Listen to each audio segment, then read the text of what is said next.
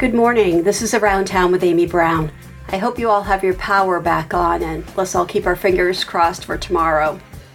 The mission of the Maine Monitor is, quote, to deliver fearless, independent, citizen-supported, nonpartisan journalism that informs Mainers about the issues impacting our state and inspires them to take action.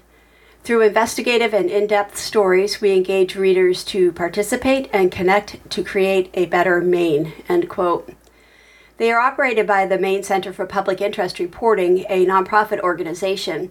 And even if you haven't been to their website, themainmonitor.org, you likely have read their work in newspapers and online because they share their work with other outlets free of charge. From time to time on Around Town, we like to check in with them and their investigative reporters to see what they're working on. My name is Emmett Gartner. I've been a reporter for the Maine Monitor since July 2023. Colleague Emily Bader and I looked into how Maine police agencies conduct what are called welfare checks, especially welfare checks that have a relation to mental health. And basically, those are when police officers are called to someone's house or called in response to an incident and asked to check on the well-being of someone. And we became especially interested after it was revealed that the Saginaw County Sheriff's Office made 2 attempts to conduct those welfare checks on Robert Card a month before he carried out the deadly shooting in Lewiston. And we became interested in specifically what policies or protocols coincide with police officers carrying out these mental health checks, because the Saginaw Sheriff's Office conducted 2, neither of which were successful in contacting Card. So we wanted to look across the state to see if there's any structure or any policies that help officers or guide officer response to these calls. We contacted over a dozen heads of Maine law enforcement agencies.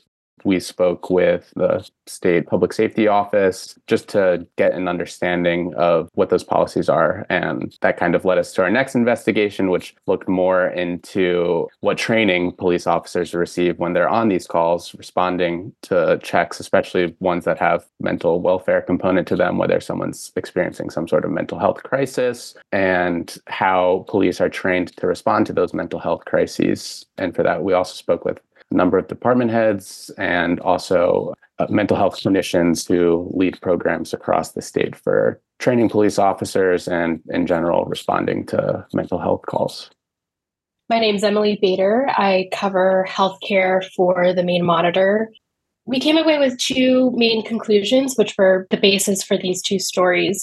The first on welfare checks, we basically found that there's a lack of protocols for law enforcement officers when they go out on one of these calls. And what we heard from officials in law enforcement was that these calls just have such a wide range of possibilities that it's hard to write down a protocol for any of them. But what that ends up leading to is that faced with these sorts of situations, officers might go down a mental checklist that they've developed from their training and their years of experience, but ultimately, as we saw in the case with Robert Card, there's no steps that they're supposed to take. And that can lead to a variety of situations. And as one person told us, as the Cumberland County Sheriff told us, what's due diligence? He asked if it was 100 attempts to try and reach someone, should have been 101. So that was our first story. And then from there, it became very clear as we learned more about what protective custody is and then the yellow flag process, otherwise known as a weapons restriction order, we became increasingly aware that law enforcement officers were being asked to make clinical-like decisions.